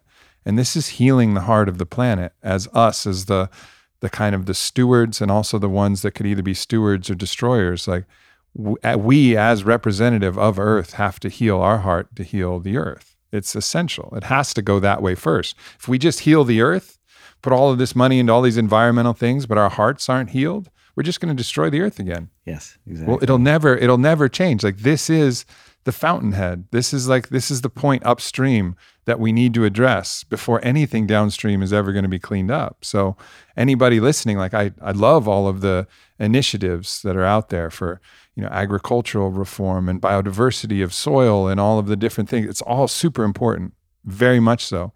But the most important thing, and I've always maintained this, like, the most important thing is the healing of the human mind and the human heart. And I don't know anything on planet Earth that does that better than these medicines, particularly this MDMA-assisted psychotherapy session. I mean, so for me, speaking as me now, I've been blessed to be in the room in some of these underground treatments, and I've seen it.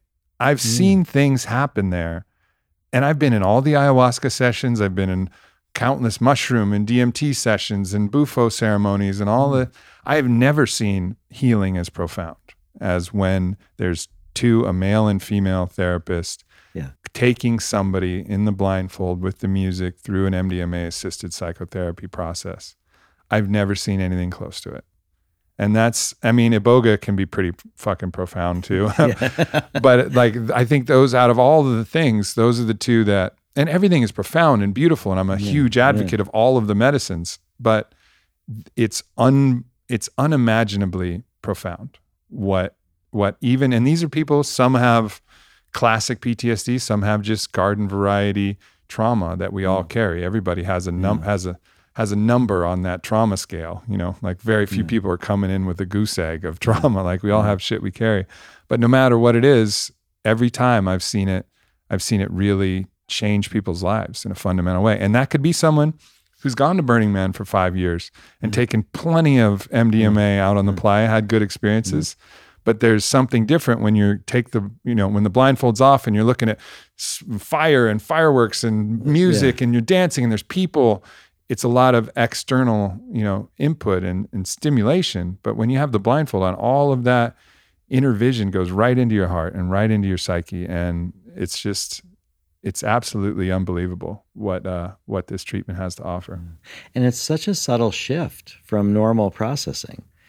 with MDMA so that it's easier to integrate as well. Yeah. So it's easier to take the lessons from MDMA and build it into your life. Yeah, because it's not coming to you as a vision of a man with a crocodile head speaking to you in mystical, like riddles. They're like, what does that even mean? It's like you talking to you like, oh man, like really just sitting with the truth that you're creating, that your truth, that's, often just right behind the veil of accessibility.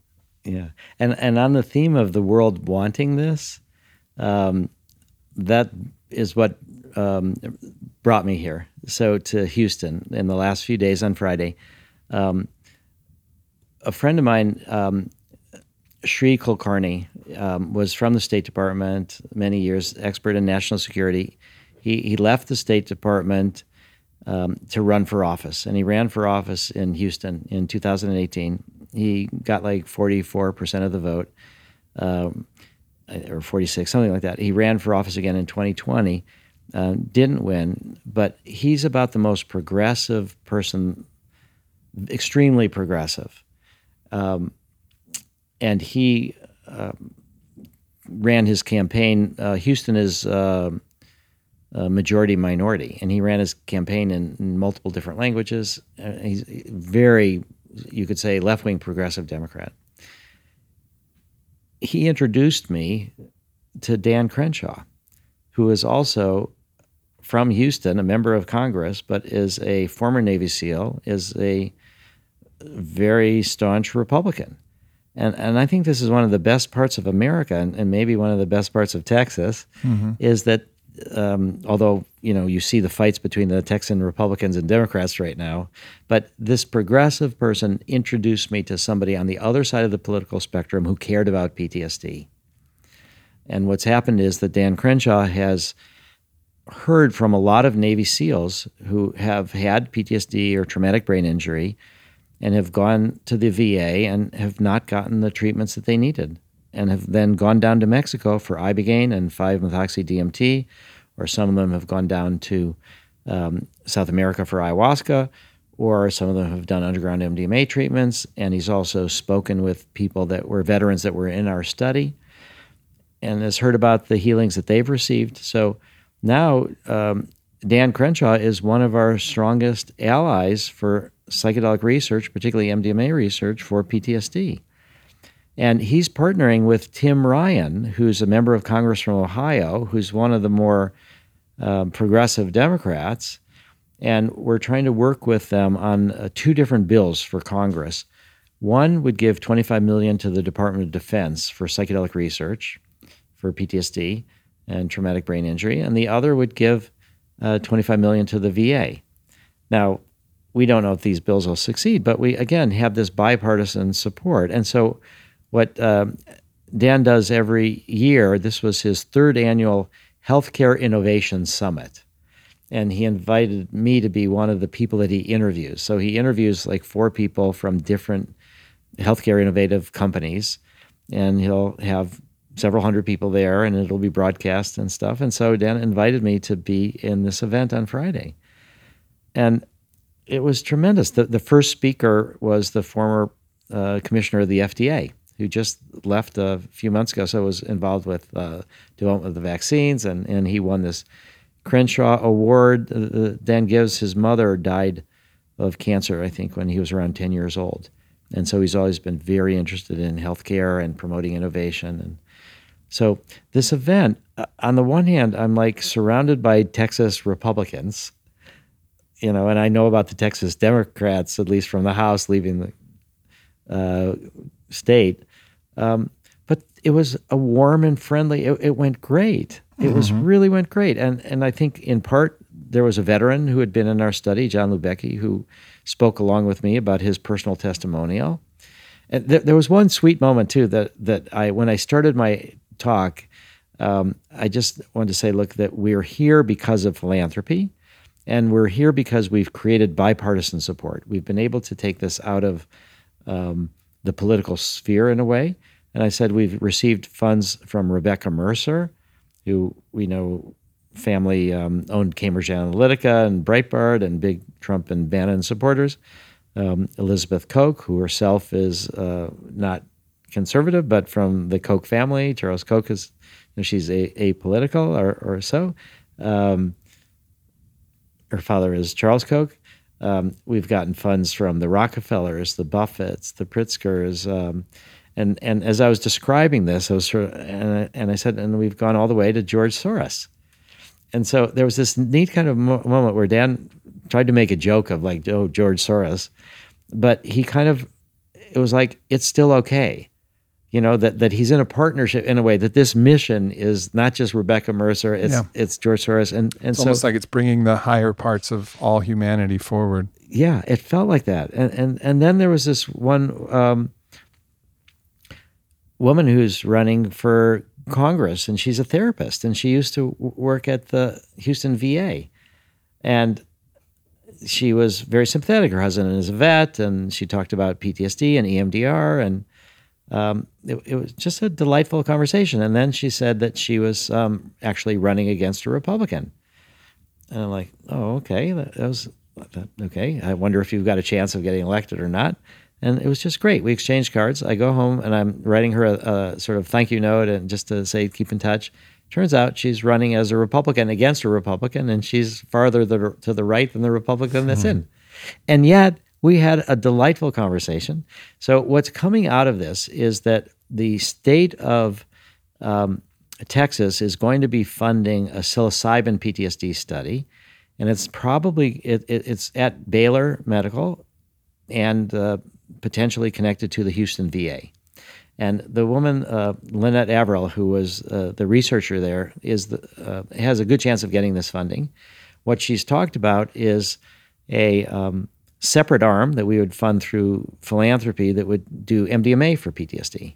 And then we would compare psilocybin versus MDMA. That's great.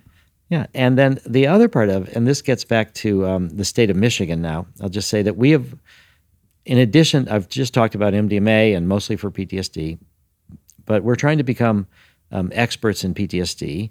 And there's a lot of people that may not want to do the hard work of the therapy. It is painful. And so cannabis has been used by a lot of veterans and others for PTSD. It helps them not have the nightmares. It focuses them more on the present. And so we've completed the first study ever, controlled study of cannabis for PTSD. And we got a $2.2 million grant from the state of Colorado from their marijuana taxes. And it took us 7 years to get permission to do this study. Even after we had FDA permission, the National Institute on Drug Abuse, that until recently had a monopoly on the supply of federally legal marijuana, they didn't want to sell us the marijuana. Eventually, we got approval. It took us 3 years to do the study, and we were comparing 4 different groups of 76 veterans, 19 in each group. And one group got marijuana with THC. We wanted high THC. The highest THC NIDA had was 12%. We tested it twice. It was 9%. Another group had 12% CBD. Another group had, it was supposed to be 12% THC, 12% CBD, but the best they could do was 8% THC, 8% CBD. And then the other group there's a lot of weed cultivators out there right now like, oh man, I could have given you that 15% easy. That's totally right, Aubrey. That is, people are like, come on, man. Yeah. I got you, Rick. Yes, but we were limited. Well, since 1968, this monopoly, this federal monopoly at the University of Mississippi, growing under contract to the government, has been existing. We've tried since 2000 to end the monopoly, and actually it just ended a couple months ago. Nice. They gave 4 licenses. But the fourth group had alcohol-washed cannabis. So what it does is it takes out all the terpenes and all the cannabinoids. So you still smoke something, but it's really got no active ingredients in it. So those were the 4 groups. Mm-hmm. And what we did was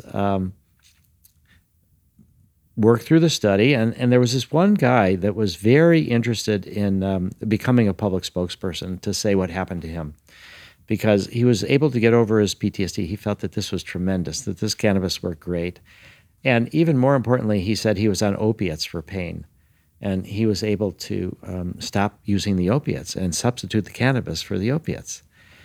And he was a veteran, and he got a lot of media attention, and it was a great story that he told. And at the end of the study, when we uncovered the blind, it turned out he was in the placebo group. It was just a shocker to him, a shocker to all of us.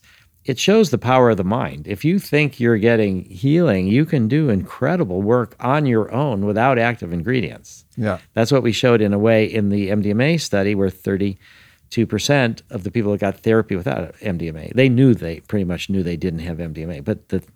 But this placebo effect in the cannabis really shocked us. And so all the 4 groups got better, but the group that got the least amount of the benefit was the group that had CBD. And we think about CBD so much as anti-anxiety, anti-pain. They showed the least benefit. The next group was the THC-CBD combination. Then the group that got the second most benefit was the placebo group. And the group that got the most benefit had THC, but they weren't that much more beneficial than the placebo. So what we showed is safety. We demonstrated safety. Nobody hurt themselves. Nobody had any kind of problems that we could tell on safety. But we failed in terms of efficacy. So we're going to redo this study with money from the state of Michigan. So friends of ours at the Marijuana Policy Project, particularly Rob Campia, who lives here in Austin. Was it close? I mean, was it trending positive? Is that why you want to do it again? It all trended positive, but the THC was a bit more than the placebo, but not that much more. So the state of Michigan, when they legalized marijuana, the initiative language says they have to spend $20 million a year for 2 years to fund research in for veterans' health and reducing veteran suicides. And it's only for FDA-approved studies, and it's only to nonprofit organizations or to academic researchers. So we've just submitted a $17.5 million grant to do a large number of veterans, and we'll have one site at the Tampa Veterans Administration, one site in Phoenix, Arizona with Sue Sisley, which will be unaffiliated with the VA there, and 2 sites in Michigan, one affiliated with the VA and one not. And then we've said that there'll be 2 more sites that we will add. We're not sure where they are. But what we're hoping, potentially, if we get the grant, is that one of these sites would be at the Houston VA as well, that this would be a Texas study. And it will take a couple of years, and then we'll see. And the one thing we're going to do, 2 things we're going to do differently than the first study. The first thing is we're going to use better marijuana. Number 1, better marijuana. And of the people that just got the licenses to grow domestically from the DEA, none of them are going to have the marijuana developed enough and standardized enough in time for this experiment. So we're going to import either from Israel, Canada, or Australia. And so we're talking with different companies in those countries. So far, nobody has been able to import flower yet for research. So this is going to be flower, smoked. We'll let people have vaporizers, but they can use vaporizers or smoke, whichever they want. It'll take us a couple of years to do the study. And we think that cannabis is more about symptom reduction than it is about cure. Sure. But that's enough for a lot of people. And also, in the future, as we think about things, we ask people to withdraw from all of their psychiatric medications to be in the MDMA study. So if they're on SSRIs or any kind of drugs, that mutes the effect of MDMA. They have to withdraw. And that can take months sometimes. It's 5 half-lives plus a week. But if they were to substitute cannabis instead of these SSRIs, it can help with a lot of the symptoms, but you only need to stop smoking the day before you get MDMA. It's not going to have this lingering effect the way SSRIs do. So I could imagine in the future a fair number of people who are reluctant to taper off their medicines, even though they still have major PTSD, they're still worried about being stabilized, that maybe one day we'll be able to bring them cannabis to use, and then we'll switch to the MDMA to get the heart of the problem. And then at the end, they won't need more MDMA, and if they want to smoke pot, they'll do it for something other than PTSD. Yeah. So that's in a way the long-term vision. And so we'll see about this cannabis project, and we're very much hoping that one of the sites can potentially be in Texas. We'll see. We don't know if we're going to get the grant. We'll find out in a couple of weeks, a little early indications. but we're hopeful. And so I think this meeting with Dan Crenshaw was just so good to really build these.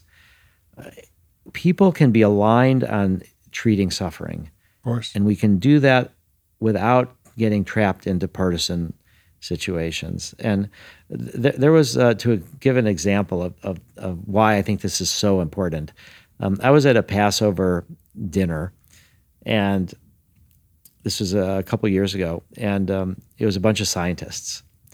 And I was sitting next to this older couple who I didn't know. My wife and I were sitting next to this older couple who I didn't know.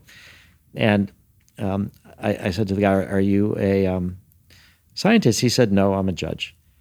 Okay, he's a judge. And then his wife started sharing that she's writing a book about grief, about parents who've lost a child and how you cope with the grief of that, because that's among the most painful emotional things could happen to you. A lot of relationships break up. And so I was saying that's like PTSD. And we had this long conversation about MDMA therapy and MAPS and what we're doing and marijuana and the government monopoly and all this kind of stuff.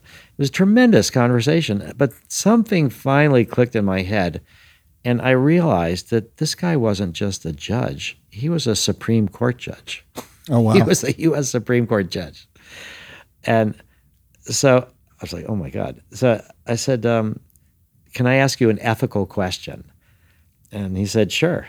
So I said, here's my ethical question. I've taken $1 million in donations from Rebecca Mercer. And almost, most of the people that support MAPS are more progressive. And of all the things I've done in the, at this point, it was only 33 years, but I said, of all the things I've done in the 33 years of MAPS, the thing I've got the most criticism for is taking money from Rebecca Mercer. People are demonizing her, and they say it makes her look good, and I shouldn't have done any of that. But I said, I think it was one of the best things I ever did, because we need bipartisan support. And so I just wonder ethically, was she, quote, a toxic donor, or what do you think I should have done? And what he said was so relieving. He said, the essence of democracy is finding common ground with people with whom you may disagree on every other issue. And he said, in this hyperpartisan era that we're in, there's not enough of this finding common ground. So he said, I think you did exactly the right thing. I would echo that for sure. Yeah, and it felt right to me. That is so right, and that's what we need to do. And so to not do it seems so wrong. No, we don't want this $1 million that's going to help revolutionize mental health and ease the suffering and saves countless lives because it's coming from you.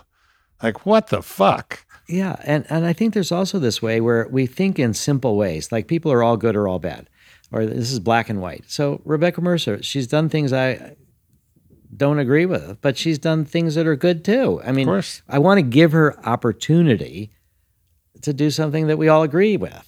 So yeah, I really felt that was the right thing. And so I think this meeting with Dan Crenshaw was sort of in that spirit, and that's what got me to Houston and to here. And well, there's a lot of good news that have been coming out of this podcast. I'm really pleased. This has obviously been something I've been passionately tracking for a long time. As we kind of wrap up this here, you got another thing? Yeah. There are a few more things that I want to share, just on this theme of good news. So, and also on this theme of trying to reach out to people who, what Elizabeth Koch has these events that she calls unlikely collaborators. So for me, one of the most unlikely collaborators are the police.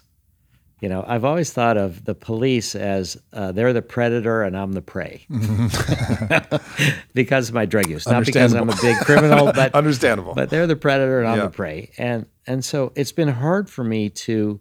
No one celebrates the cop walking around Burning Man. I'm just saying. You're like, oh shit, that's a cop for real. And so.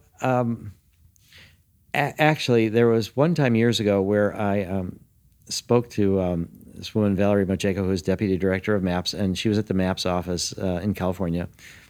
And I was calling her, and she said that there was police all over the place and that there was a murder down the road and a pregnant woman had been killed.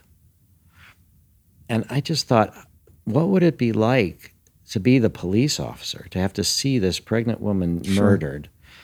And I had this sympathy in a way for this police. And then coincidentally, later that day, I get a call from somebody from Vancouver. And what he said is that he's a therapist and he's interested in Ibogaine, and that we had been involved with Ibogaine research. We were trying to start some stuff in Vancouver, and he wanted to know, how we were doing some Ibogaine stuff. And then he said, well, I really need to tell you, I'm a police officer. I'm a therapist for the police officers. And I was like, do you have police with PTSD? And he said, yeah, we do. I said, well, let's work with them. Yeah, of course. So I was opened up through this series of coincidences. So years later, what I felt is we really need to build the relationship with the police. And so there's a senior retired DEA official, Tony Colson, who is now a consultant for us. And the reason is, in part, what started this was that his son went to Iraq, has PTSD, and uses cannabis to help him with his PTSD. And it changed the mind of the father. So Tony arranged for us to give a presentation at the International Association of Chiefs of Police. So it's like 10,000 police chiefs and their senior staffs from all over the world. This was in Orlando. And going through the marketplace, the hall, was like a terrifying thing, because there's all these new straitjackets and new handcuffs and new batons and new technology to track people and new ways to spy on what they're saying through these mechanisms to hear what somebody's saying a long distance away, and all this kind of police technology. I'm like, oh my God, But what had happened, ironically, was that President Trump decided that this was his group. And so 2 days before the conference, he announced he was going to speak there. And they set his time exactly the same time as our talk. And I'm like, damn, this is going to be bad. It's going to diminish the people that come to see us. So we get there, and it's John Lubecki, who was there, Zenja Gelfand, who's one of our therapists, Tony Colson, and myself. And so we get to this place. There's thousands and thousands of people in line to see President Trump. We get to our room, 350 people that it could have capacity, and there's only 20 people there. And we're like, well, okay, these are the 20 people that really want to be here. Sure. And we gave our presentation, and afterwards, a police officer came up to me, and he said, he was sitting in the front row. He said, I'm a full-time police officer, but I'm also a therapist. And I would like to go through your training program so I can give MDMA therapy to the police, because there's a lot of police that actually are committing suicide. Yeah. That it's not just veterans committing suicide. There's now an estimated 17 veterans a day. We heard 22, 20, but it seems like it's around 17 a day as the official numbers. It's probably an underestimate. But he said he wanted to go through our training program to help police.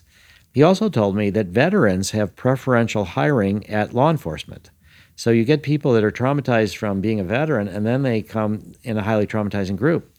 So I said, we would love to have you in our training program. Sarko Gregorian is his name. He's been through our early training program. He's from Massachusetts. He's introduced me to his police chief and several times. And we said, there's one more part of the training program which we'd like to talk about, which is that we give therapists an opportunity to volunteer to receive MDMA as a patient as part of their training. And so we would like to give you that opportunity. And so Sarko was able to get permission from his police chief to do a federally legal study where he gets MDMA himself.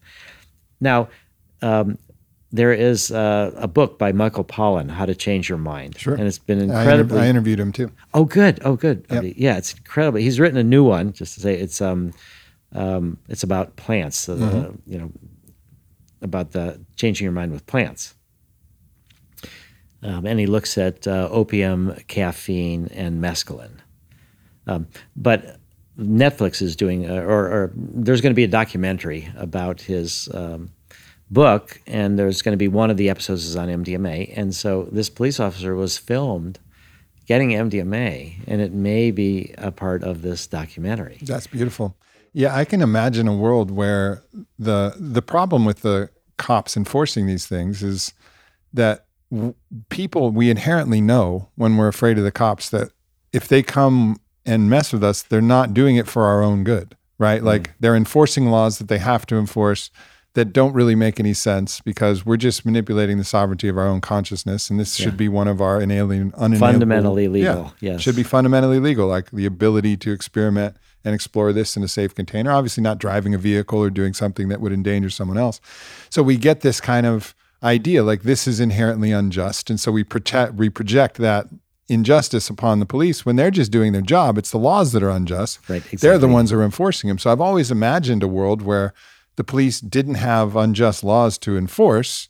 And then you would be stoked that the police were there because all they were there to do is prevent people from hurting each other, which is great. You'd be like, oh, sweet. The cops are here. Amazing. Like I feel safer. Now, of course, they're human beings and they can be prejudiced. They can be biased.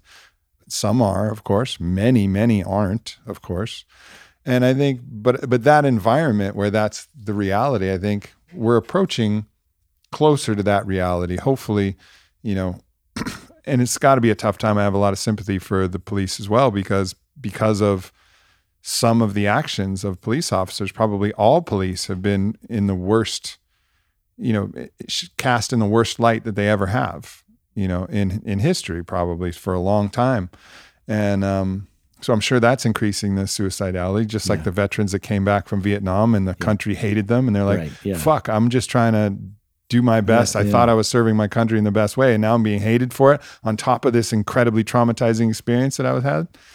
So I can imagine that this is a time where, I just see universal compassion as the universal solution, right? No matter whatever political party, whatever agenda, like whatever thing, we're not going to heal with non-healing mindsets. We're not going to heal with trying to cast someone out and judge them and separate them. Like we want an inclusive world where we all come together. Well, let's start that, by like grabbing everybody and say, come on, like we're all in this together.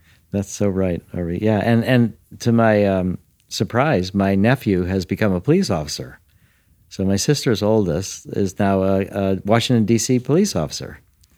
And, he's a reasonable guy. He's doing it for the right reasons, and he wants to be protecting people. And he is, luckily, Washington, D.C. has legalized marijuana and decriminalized psychedelics and other drugs. Yep. But I'm now a police officer in my own family, which is kind of amazing. The world is changing rapidly, and it's a world that we can always point at the difficulties of it, and whether it's the difficulties of overexertion of control that a lot of people are worried about, or division, or environmental causes. There's a lot of things where you can, if you focus on it, there's a lot of trouble that's out there looking at it, but people are dramatically underestimating the impact that the legalization of these medicines is going to have. Like, it's like, just fucking hang on. Middle of 2023, everybody. Let's just keep it together for a little bit longer, everyone. Come on. We can do this. We can do this. And then we got some assistance. All right. So let me chart out just a little bit of the future. Okay. So 2023, we make MDMA into a medicine. There's already about 300 ketamine clinics, several in Austin, throughout the United States. And a lot of the more enlightened providers are providing ketamine with therapy. There's still a bunch of people that just saying, here, it's proved this as a physiological thing. We don't give it with therapy. But more and more, the providers are providing it with therapy. I had Dr. Dave Rabin on the podcast. It was phenomenal. Yes. He's talks about his wearable technology and things. I think he's gone through your protocol for MDMA-assisted psychotherapy as well. And he uses a lot of those same principles in his ketamine-assisted psychotherapy. Yeah, because a lot of the people we've trained have wanted to put this into practice now, set up clinics. A lot of them are running ketamine clinics and doing that. So what we anticipate, though, that the therapists really don't want to be a ketamine therapist or an MDMA therapist or a psilocybin therapist. They want to be a psychedelic therapist. Yep. So they want to have a tool chest of all these different psychedelics that they can use. And we want to cross-train people in these. And so what we think is going to happen is that once MDMA becomes approved, there's going to be starting to be psychedelic clinics that are set up. They'll initially probably be MDMA and ketamine. A year or so later, there'll be psilocybin. And I think in the decade after approval, there'll end up being around 6,000 of these clinics in the United States. And the reason I say 6,000 is that we have around 6,000 hospice centers. So when you think about communities that are large enough to have a hospice center to help people have a more peaceful death, they can be large enough to have a psychedelic clinic. So and I think that we will, in the end, have hundreds of thousands of people working at these psychedelic clinics. And over time, the same way with what we've seen with medical marijuana has changed people's attitudes about marijuana, and they've moved towards legalization, that I think medical psychedelics, over a decade or so, and people hearing all these stories, they'll end up realizing that it's not, this is a good drug or a bad drug or a party drug or a therapy drug, it's how it's used. And people will be able to be realizing that there is this fundamental human right to explore, and that there's so many people that don't have a diagnosis that still can benefit for personal growth, for spirituality, for couples therapy. MDMA is great for couples therapy, but it's not a disease that the FDA would approve. So I think that what we'll have is these clinics will start with patients and will then bring in family members. And we've already moved to that in a little direction. There's a therapy for PTSD called cognitive behavioral conjoint therapy. And so conjoint is couples or dyads where one has PTSD, but it affects the relationship. And they bring both people into the therapy. So in 2014, Richard Rockefeller, who was the son of David Rockefeller, but he was a doctor. He was chairman of the board of advisors of Doctors Without Borders. And he saw Kosovo and Serbia and so many people traumatized, and he knew there was not enough therapists and patients, therapists and psychiatrists. So he started contacting me about MDMA for therapy, and his cousin was Senator Jay Rockefeller, and he was on the Senate Veterans Affairs Committee, and they got us finally, after starting with 1990 to do work inside the VA, we got permission to work with this woman, Candace Monson, who developed cognitive behavioral conjoint therapy. And so we did these 6 dyads, blending that with MDMA. So we're both of the person with PTSD and the relationship got MDMA. And it was phenomenal. The results were better than anything with cognitive behavioral conjoint therapy without MDMA, both for the person with PTSD, but both for the strength of the relationship for all the measures that they used. And so now we're trying to do a larger study with cognitive behavioral conjoint therapy with and without MDMA to kind of demonstrate that. We want to incorporate that into the VA. So anyway, it starts with patients, then goes to their family members, then eventually I think these clinics will be able to take people who just want personal growth experiences for a range of different things. Yeah, sure. And then I think 2035, we hope that we'll have moved to legalization, and I'm calling it licensed legalization, where it's a little bit different than the way it is now, in that I think that we regulate alcohol too lightly. And what I mean by that is, let's say you are using alcohol and you get into a fight at a bar. Okay, you get into trouble for that, but the next day you can go into the bar and get more alcohol. Or you're a drunk driver. You get pulled over for driving under the influence. You lose your driver's license.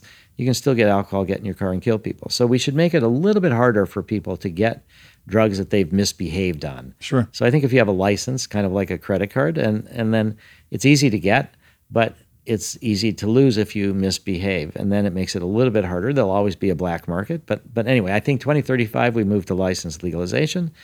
And then I hope in the big picture by 2050, we have enough people that are in this understanding of the way to use psychedelics for personal, emotional, and spiritual growth that we'll have enough of humanity in that way that it'll kind of be more of a spiritualized humanity to kind of turn us more towards saving the planet from mass weapons and from climate change and from prejudice and stuff. So that's the big picture, the long-term plan.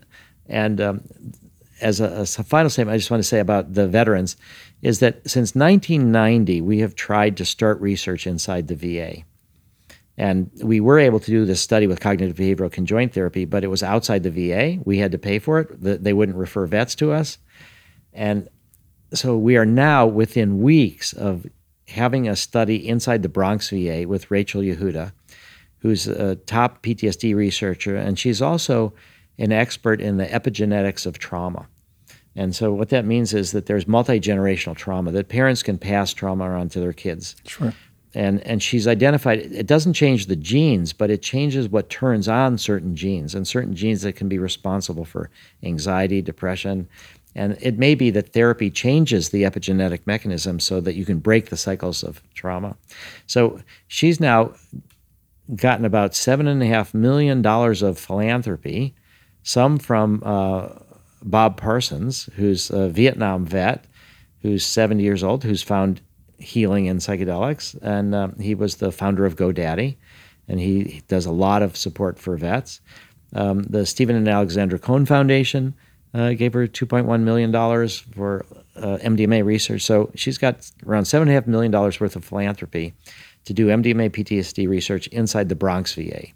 We also have a study that's going to be starting also within a couple weeks in the Loma Linda VA, a small study just to train their therapists. That's funded by Bob Parsons. And then we're going to be doing a group therapy study. So this is to say that group therapy is one of the new areas that we really need to research is, can we bring down the cost of the treatment through group therapy? Could groups support each other? Can it be more effective? I think we don't know. Maybe it'll be less effective where people aren't getting so much individual attention, but then they can get group support. So that is funded by the Stephen and Alexandra Cohen Foundation, and that'll be at the Portland, Oregon VA. So we're now moving into the VA. The big next step for us is that active duty soldiers. We haven't treated a single active duty soldier. We have treated active duty police, but we've not treated an active duty soldier. And we think that may also happen in the next couple months. We're working with a fellow, Bob Kaufman, at the, he's a psychiatrist, expert in PTSD at Walter Reed in D.C., and they have access potentially to active duty soldiers. So this is a time of incredible breakthroughs, things that have taken decades and decades to get us to this point. And so to start research inside the VA, if we can get active duty soldiers to finally start group therapy, I think just it's enormously promising where we're at. And I'm looking forward to how we get this, the resources that we need to sort of cross into what we're calling the bridge to sustainability. Yeah. And the bridge to globalization and the bridge to commercialization. So that kind of brings it all around. For people listening who, and as we wrap up here, for people listening who maybe it's themselves who have PTSD and they're listening to this podcast, maybe it's their uncle, their brother, their son, somebody's listening and they know somebody. They're like, wow, I'd really like to get them, enrolled in one of these programs. We get these questions all the time. What advice do you have for, that person listening that has a family member that they would really love to have this experience? Because the key to our timetables and everything is how quickly can we recruit people for our second phase 3 study. If we can recruit people faster, then the drug can be available faster to more people. Mm-hmm. So they would go to the MAPS website, and under Participate, there's if you want to participate as a patient, you click on that. And then there's a series of questions that it asks you. One of them early on is going to be your zip code, so that we have 2 sites in Israel, 2 in Canada, and 11 throughout the United States. And we want people to be within an hour and a half drive of the site, because there's about 16 or 17 visits. Mm-hmm.